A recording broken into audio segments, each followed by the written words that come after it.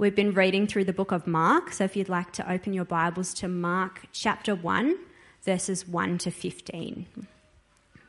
And last week we were introduced to Jesus as King in the first paragraph of this chapter, the one who God promised would bring in his kingdom. And so today we're going to continue on in that chapter, starting from the beginning.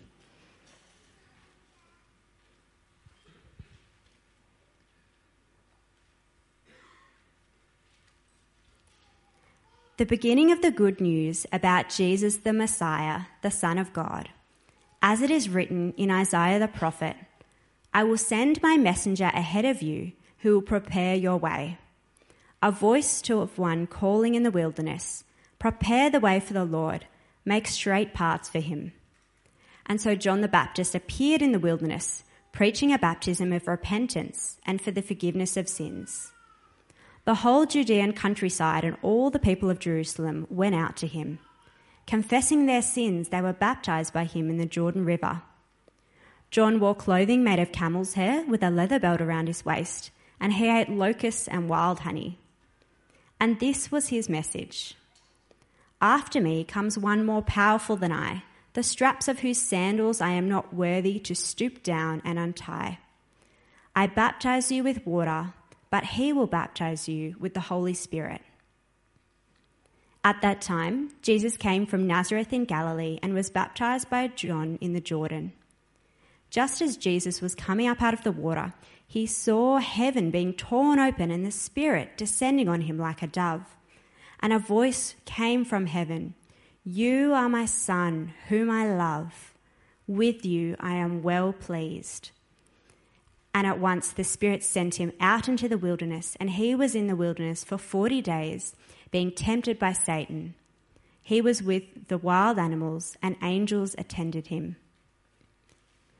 After John was put in prison, Jesus went into Galilee, proclaimed the good news of God. The time has come, he said. The kingdom of God is near. Repent and believe the good news. Thank you, Mel. And I just want to add how encouraged we should be to have Mel joining our staff team.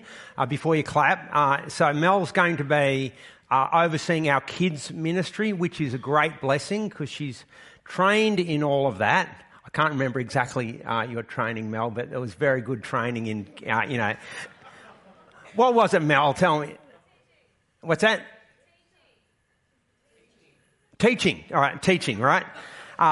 Awesome. And then she's had a lot of experience overseeing these things while on MTS with us, ministry training for 4 years, gone to college for 3 years, and now we've recruited Mel back to be leading our kids ministry, but also paying particular attention to discipling young women in our church family. And so if you're a woman and you consider yourself young, then get along.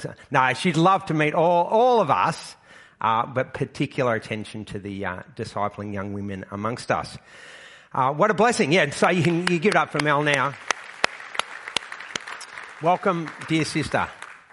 So who can tell me what happened on the 9th of February 1954, right? Quick word to the person next to you. 9th of February 1954. I'll give you a hint. We heard about this last week, right? 9th of February 1954. Who can tell me? The Queen. It's got to do with the Queen. Came to Wyong, right? The King. Hey, let's have a look. I did not know about this, but the Queen came to Wyong. She didn't stop at Wyong, but she came to Wyong. She kind of drifted through. She waved while she was there. People gathered. One poor girl, because I read the article in the Gosford Times. One poor girl was there the whole day. She accidentally slipped over at the critical moment. When she stood back up, the Queen had gone. Oh, tragic.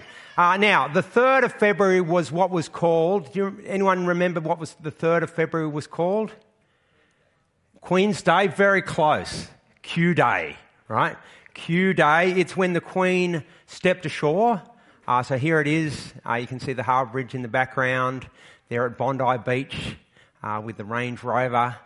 I'm an expert on these things because my mum was there. See, my mum did a coronation dance for the Queen. Do you want to see that? So there she is up there, top there. I don't know which one's my mum, but she was doing the coronation dance with a whole lot of other girls at the Queen's arrival at the SCG. And there was a lot of hype. Like, you can't imagine the same sort of hype for King George. No, King, who is he? Who's our king? King Charles. I'm not as engaged in this whole thing. So King Charles III, right, is coming later with Queen Camilla. But you can't imagine there'll be the same sort of hype and excitement. Maybe. I don't know. Who knows? You didn't even know about this, right? The King's coming. All right, now, so the Queen came down, travelling from Central Station, I think it is, to the Sydney Cricket Ground, and the government was concerned because a lot of those suburbs were working class suburbs, Redfern, Surrey Hills, and so the government madly kind of did a bit of a panic to clean things up, to tear down some old, what are those buildings called? The terrace buildings, tear them down. They put new balustrading up, and there were all these beautiful signs that went up, welcome to our Queen. Have a look at what one reporter said. One reporter wrote, in Dowling Street, the shabbiness of its old houses was lost in the glowing colours of the flags, the streamers and the balloons, and the ugliness of many an old iron balustraded veranda valiantly hidden under banners saying, welcome to our Queen. Now, the town of Dubbo, have a look at the town of Dubbo. Have a quick comment to the person next to you about the town of Dubbo. How the town of Dubbo welcomed the Queen. So they invited 30 local sheep studs to produce their sheep and to parade them before the Queen. And so the Queen went up and down looking at the sheep's rear ends. That's how Dubbo did it. Now, it's one thing to get ready for the Queen. It's quite another to get ready for God's King. Now, I'm just going to take a moment. I'm feeling a little bit anxious right now. I'm going to sit down, have a drink, and then I'll come back up. So please excuse me for a moment. Whew.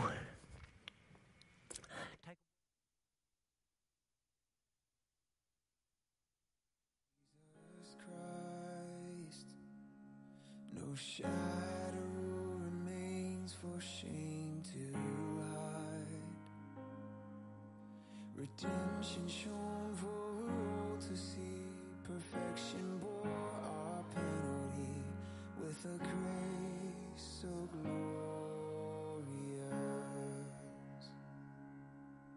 Immortal day the veil was torn.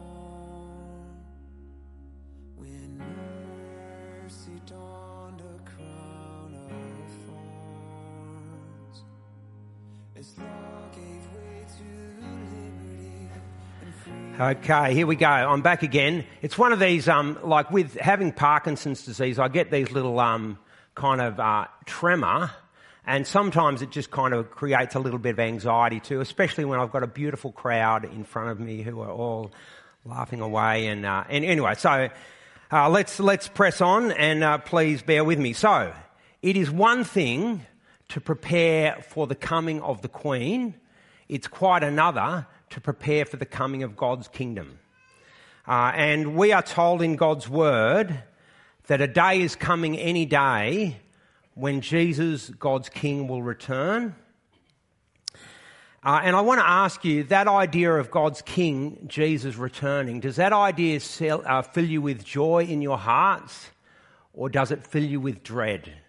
Now, the good news is God wants you to be ready for that day. God offers to make you ready for that day. God wants it to be so that that day is not a day of dread, but a day of joy. So this morning we're going to return again to Mark's Gospel, and it's very comfortable sitting down here, by the way, so thank you. And we've got 3 key points, and the first point is this: good news, God's King has come. Now, I'm going to put up a quote on the screen, and you've got to work out which world leader this quote is referring to. Here's the quote. So this was at the birth of a certain leader. It is a day which we may justly count as equivalent to the beginning of everything. It has restored the shape of everything that was failing, given a new look to the universe, a saviour for us all. His birthday is the beginning for the world of good news. Hitherto, the reckoning of time shall begin with his birth. Wow, there's quite a bit of hype surrounding the coming of this leader. So can you guess who those words were written about? Now, I'm going to give you some hints, right, just before you start guessing. So here are some possibilities. It's one of these 6. What are you laughing about here? Alexander the Great, Caesar Augustus, Jesus Christ, Donald Trump, Kim Jong-un, or David Sheath. So have a quick word. Who do you think this reference was first made about? Thank you, whoever said that.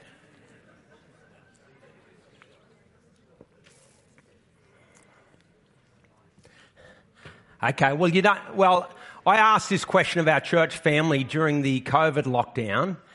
Here were the results of what people thought. So most people thought it was about Jesus. 14% thought it was about Caesar Augustus. 8% about Alexander. 12% thought it was about me, which is lovely. And no wonder you come to church, you know. But here is who it was really about. Caesar Augustus. So when Caesar Augustus was born, they said, a proclamation was put out, it is a day which we may justly count as equivalent to the beginning of everything. It has restored the shape of everything that was failing. It has given a new look to the universe, a saviour for us all. His birthday is the beginning for the world of good news. Hitherto, the reckoning of time shall begin with his birth. You can understand why people thought it was about Jesus, can't you? You know, because a new dating system kicked in with the coming of Jesus. And that sort of language is certainly used to talk about Jesus. But when Caesar Augustus was born, that was the kind of hype surrounding his birth, the promise. And so often that happens with world leaders, doesn't it?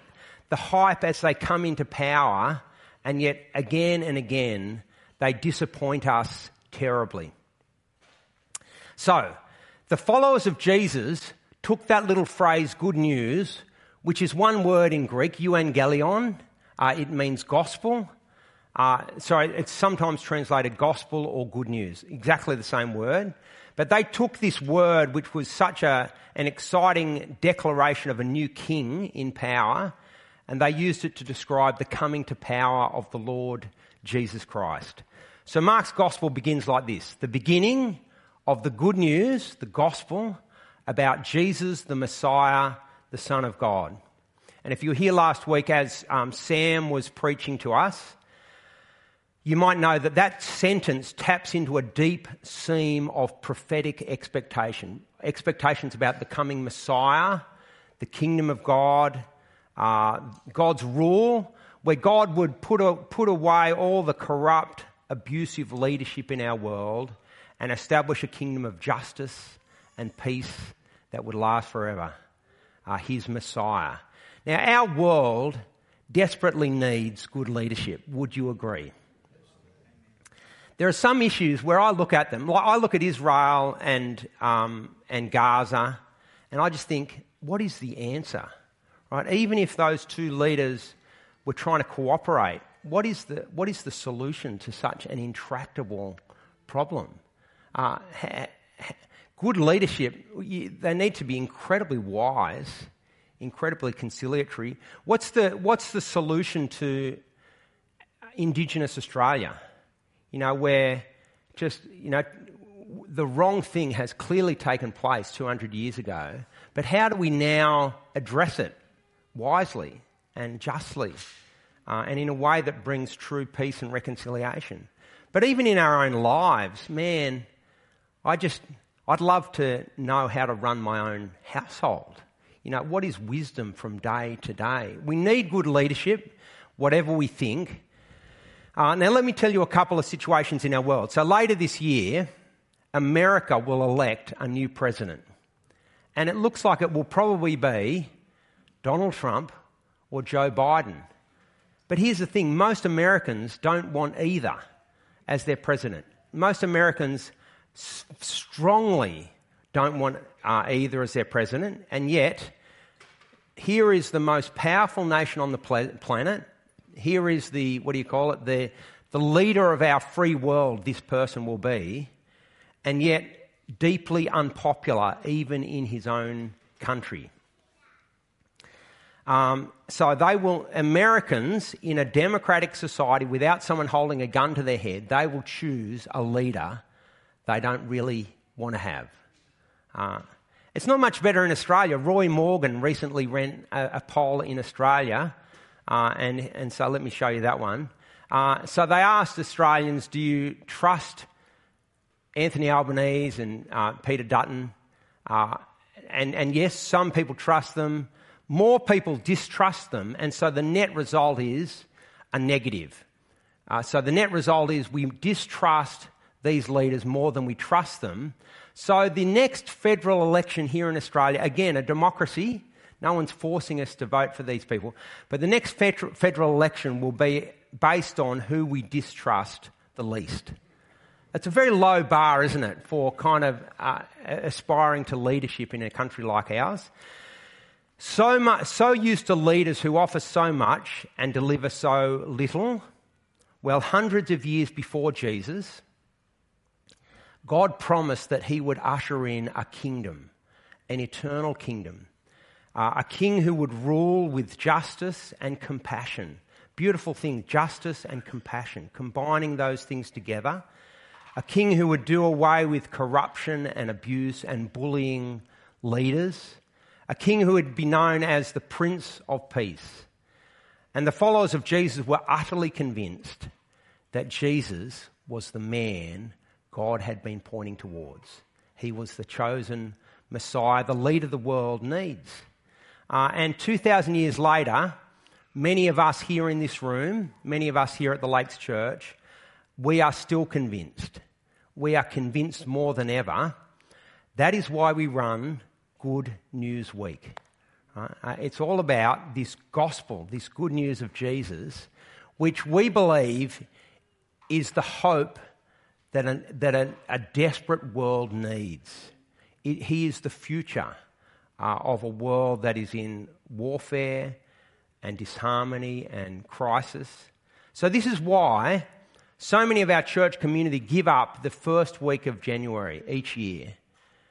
So many of our young adults, it is bizarre, isn't it? Teenagers and young adults taking a week off their holidays to actually come and care for little kids and to teach them the good news of Jesus. But it is because we utterly believe the good news of Jesus. He is God's King, and he is the King we need. Point number 2. It's good news with a surprising twist. Verse 9, at that time Jesus came from Nazareth in Galilee, and he was baptised by John in the Jordan. Just as Jesus was coming up out of the water, he saw heaven being torn open and the Spirit descending on him like a dove. And a voice came from heaven, "You are my Son whom I love. With you I am well pleased." Now, are you aware of the idea of foreshadowing? Have you heard of foreshadowing? It sometimes happens in books or movies where there's a little hint given early on of something that's going to take place later, sometimes a portent. I'll give you one from The Empire Strikes Back, which I know is really old, but surely Star Wars, is still in our culture. So early in The Empire Strikes Back, Luke has this kind of vision and he sees Darth Vader's head decapitated. But there behind the mask, he sees his own face. And you go, what are we meant to make of that? What is Luke meant to make of that? It raises all sorts of questions about the connection between Luke and Darth Vader. Connections that will become clearer as the story goes on, as we discover, remember Darth Vader says, "Luke, you are my Father. And you see all the connections, and you realise Luke has a choice. Is he going to follow the path of hate like his dad did, or will he follow the path of the Force, whatever that is? All right, so now, come back to the birth of Jesus. The voice of God at Jesus' baptism contains this surprising, even ominous foreshadowing. God says, you are my Son, whom I love. With you I am well pleased. And that little phrase, for someone who's familiar with Old Testament expectation, it points you in two directions. Firstly, it points you to the great king who would come. Psalm 2 was one of the great, so just show us the great king, and Psalm 2, which talks about the Messiah, God's king, who will come and rule God's kingdom, and God would say to him, you are my son. Today I have become your father. So there's this intimate relationship between God and his king, and that's expressed by God at the baptism of Jesus. But that last little phrase, with you I am well pleased, taps into another stream of Old Testament expectation. And that is God's suffering servant who would go on to be rejected and killed. But by God's purpose, he would lay down his life, not for his own sin, but for the sin of many. And so even before Jesus begins his ministry, there is this surprising foreshadowing, just a hint of the kind of the mission of this King Jesus. God's King, the hope of all nations, is also the suffering servant who would lay down his life in humiliation for the forgiveness of God's people. It is an amazing plan of God. Let me show you how we pull those things together. Okay, take them apart again. There are not enough people groaning with delight there. So just let me say, if you're, oh, thank you. Yeah, there. Okay, we only see Jesus as we pull those two things together. The King and the righteous suffering servant are one and the same person. Now, did you know that that image goes back to even before, around the time that the lake started? It originally started on overhead projector, and I just scanned it in, and so it's endured for 22 years. So some of you have delighted in that for 22 years. If anyone feels like they can improve on it, please come and let me know. But it's hard to improve on perfection, isn't it? But the idea is that, and it will become clearer as the gospel goes on, that God's conquering king is the one who lays down his life to die for God's people. And you just think, wow, who would ever have dreamed that up? It was there in the Old Testament if people had eyes to see. It was there at Jesus' baptism, but so many people were scandalised by that. So many people were just horrified at the idea that God's king could be humiliated on the cross and hung up to die. And what we see after the baptism, what happens is Jesus immediately is taken out into the wilderness to be tempted by Satan. So not only is the king the suffering servant, but he is the one who will wage a supernatural battle on behalf of the forces of good. The forces of good versus the forces of evil. So Jesus' ministry, his rule, will not only be over humanity, but his rule will be over the supernatural realm. And he will take down Satan and death and the demons. And again, this is foreshadowing because it will become clearer as the story rolls on. And that is this is what makes Jesus such a great king. He's not a king who merely promises great things. You know, we're used to that. I remember Barack Obama. Do you remember the hype as he came to power? Or some of you might remember Gough Whitlam. You know, it's time. And the excitement of a new era. And so many of our leaders kind of come with so much promise, but they let us down again and again. Jesus is announced by God as the Messiah, but he will come and lay down his life in service. This is a king who models servant-heartedness. This is a king who demonstrates his love for us, even laying down his life on the cross. And what it does is it brings great assurance for those who trust in Jesus. So let me show you a beautiful quote where the Apostle Paul reflects, "I am convinced that neither death nor life, neither angels nor demons, neither the present nor the future, nor any powers, neither height nor depth, nor anything else in all creation will be able to separate us from the love of God that is in Christ Jesus our Lord." Now, can you hear the ringing confidence and assurance there? It is just such a passage of great warmth, and it's so dear to many of our hearts. And I want to say this passage is not merely good in theory. I've seen it in practice. I've seen it worked out in action. And so I've seen brothers and sisters here going through terrible suffering and yet able to hold on to the goodness of God, knowing that in the valley, God is with them. You know, I've held hands of brothers who in their final days have died, but they've died with an assurance that because of Jesus' death in their place, they are going to be with him. Brothers and sisters, I should say. And it makes all the difference, to actually die with a confidence that comes from knowing Jesus. So that's point 2, the surprising twist that the king is the suffering servant. But what a great twist that is. And thirdly, good news, are you ready? You see, Jesus wants us to be ready. So after John was put in prison, Jesus went into Galilee proclaiming the good news of God. So that same good news is now on the lips of Jesus. The time has come, Jesus said. The kingdom of God has come near. Repent and believe the good news.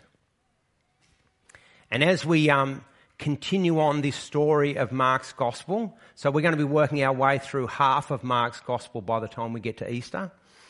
As we continue on in the story, we realise the nation of Israel are a nation dominated by sickness and evil oppression. There are demons, there's fear, there's religious bullying, there's sickness, death, abuse. And you go, this is a sick nation. This is a nation in need of salvation. They desperately need a good leader, and yet, they desperately need a good leader, and they had all the prophetic expectations that a good leader was going to come, the Messiah. They had every reason to be waiting expectantly for the coming of God's Messiah, but when Jesus starts his ministry, so many of them are not ready. Even when Jesus announces, repent and believe, get ready, they fail to listen. They fail to take his words to heart. And so tragically, most of the people of Israel at that time failed to recognise that their Messiah had come in the person of Jesus. Now, we heard earlier the state government scrambling when the Queen arrived in Australia 70 years ago, and pulling down buildings, plastering up, old, ugly, unsightly buildings. I wonder what we'll do about the king who comes later this year. Does anyone feel embarrassed about their home with the king coming? It doesn't really make a difference to my life.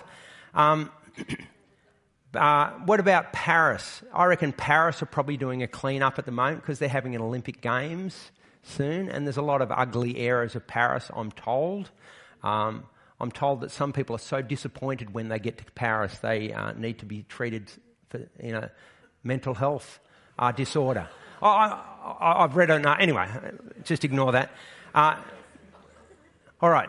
But I'm sure we've all felt that sense of panic. Have you kind of been in your house just, slobbing away, and then someone knocks on the door and you just go, oh my goodness. What if they want to come in and look at the house? Or I've even had a situation where I'd actually booked someone to come for dinner and I'd totally forgotten about it. And so Ruth and I are slobbing away. Ruth, does this a lot. Anyway, we're just kind of, watching telly and the dishes are all out there and everything's a mess. And so it's like this panic. And you say, get everything, put it in one room and you close the door and you hope your guests don't. Has anyone ever had that experience? Some of you can relate to this. Here is the thing. The most important thing you need to be ready for is not King Charles III or Queen Elizabeth II or some uninvited or invited guest coming to your house. It is the coming of King Jesus.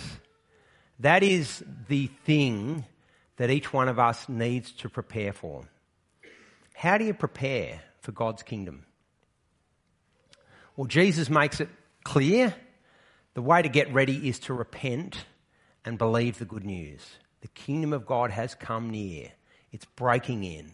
Repent and believe the good news. Now, the word repent, people can get confused about that as if it means some sort of moral reform. So I've got to somehow clean up the house before he comes. But what repentance is at its heart is a change of mindset. And it might in time lead to a cleaning up of your life. But you don't need to clean up your life before you come to Jesus, because he forgives us our sins, right? And he says, let's make a fresh start.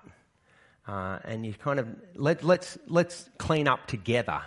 It's not like we need to clean up before we can welcome him in. That's the beautiful thing about Jesus. But I want to give you an example of repentance. There was a woman, a little bit highly strung woman. She was on a lunch break. She went out to the park and sat on a park bench, just like I'm doing here. So this is all a setup for my illustration here.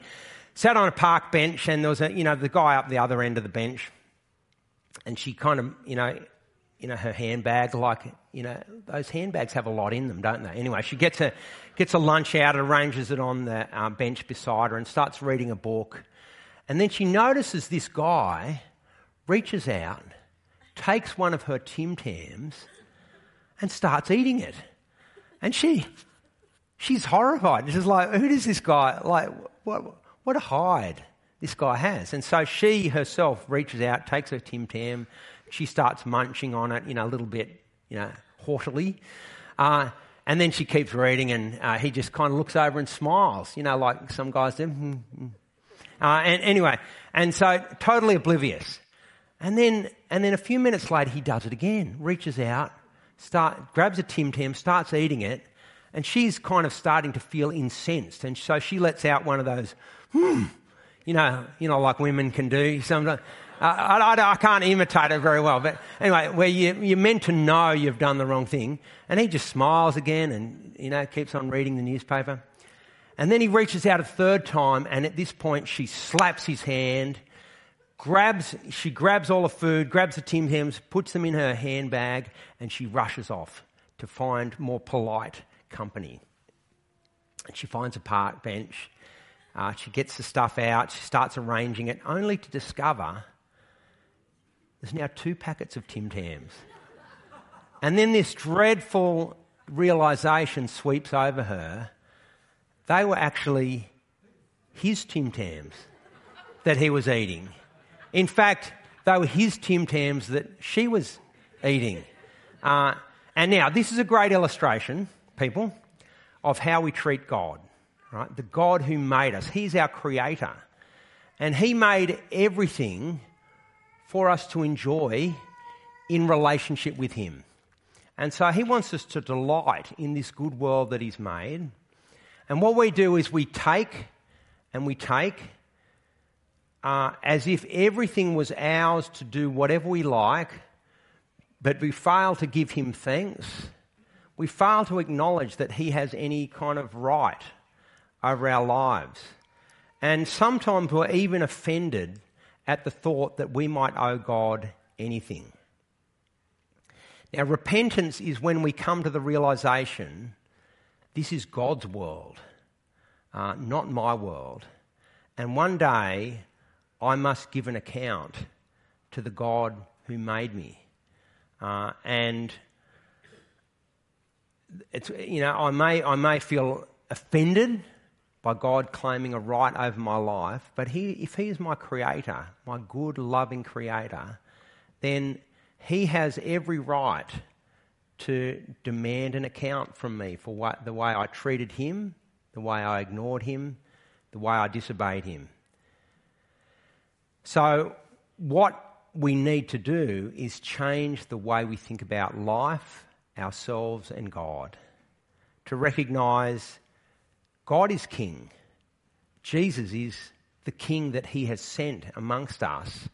That is repentance, that realisation I'm not God, God is God, and I ought to honour Him, not live my life completely independently of Him.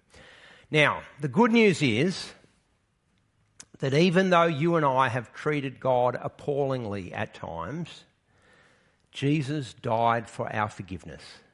Now that is great news, because some of you, it's not just one room, some of you have got a number of rooms that are jammed full of mess and shame and guilt, and you hide that from other people, and we kind of delude ourselves that somehow we can hide that from God.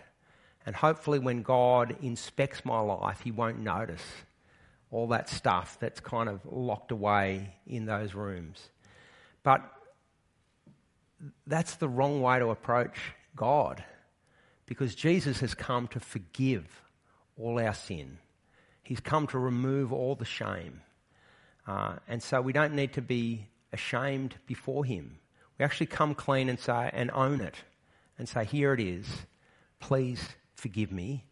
And we have that promise that He will forgive. He's promised forgiveness through His suffering King Jesus. So I want to take you to the last book of the Bible where we hear this invitation. And it's an invitation that comes from the Lord Jesus Himself. He says, here I am, I stand at the door and knock. If anyone hears my voice and opens the door, I will come in and eat with that person and they with me. It's just a beautiful, warm invitation from Jesus. I want to say for some of you, you're at a point where you're feeling like, I'm just not sure what to make of all of this. Don't know whether it's true. I'm not yet persuaded about Jesus, but I'm open to finding out more. And I just want to say, if that's you, it is so great that you've come to join us. And we would love you to keep coming Sunday by Sunday, because we would love to introduce you to King Jesus. He's such a good King. And if that's you, I want to say the Life series that starts in February, I think it's February the 6th or something like that, or Tuesday night, runs for 5 weeks. It's the perfect place to make a start, to investigate the historical claims of Jesus, to work through what it means that He died on the cross and rose again and so on. So that might be for you if you're kind of not yet persuaded. But I imagine that there are some of you here today who know these things are true. You've kind of basically persuaded already, and today might well be the day when you need to respond. Up until today, you might have kept the door shut because of fear of what happens when I let Jesus in. And I just want to encourage you, he is a good King. And there is a reason to fear Jesus if you keep Him at a distance your whole life and then face Him as the judge. But right now He invites you to open the door, and He wants to take away your fear, and He wants to bring you into His kingdom as one of His beloved bride and a child of God. And so today might be the day for you to open your heart to the Lord Jesus and say, I repent and believe.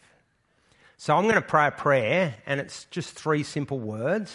I'll unpack the words, but sorry, thank you, and please. And if this represents kind of your heart, then please pray the prayer along in the quietness of your own heart with me. Let me pray. God our Father, I'm sorry for the way I have treated you I have ignored you and tried to run my life my own way without you. Thank you for sending your King Jesus into our world. Thank you that he died in my place for my forgiveness. Thank you that he is coming again soon to bring your eternal kingdom of peace and justice, joy and love. Please forgive me and please change me so that I might live with you as my God and with Jesus as my King and Saviour. Amen. If you prayed that prayer with me, we'd love to know. So please just talk to someone and let's help you make a new start with Jesus as we start this new year. Thanks, everyone.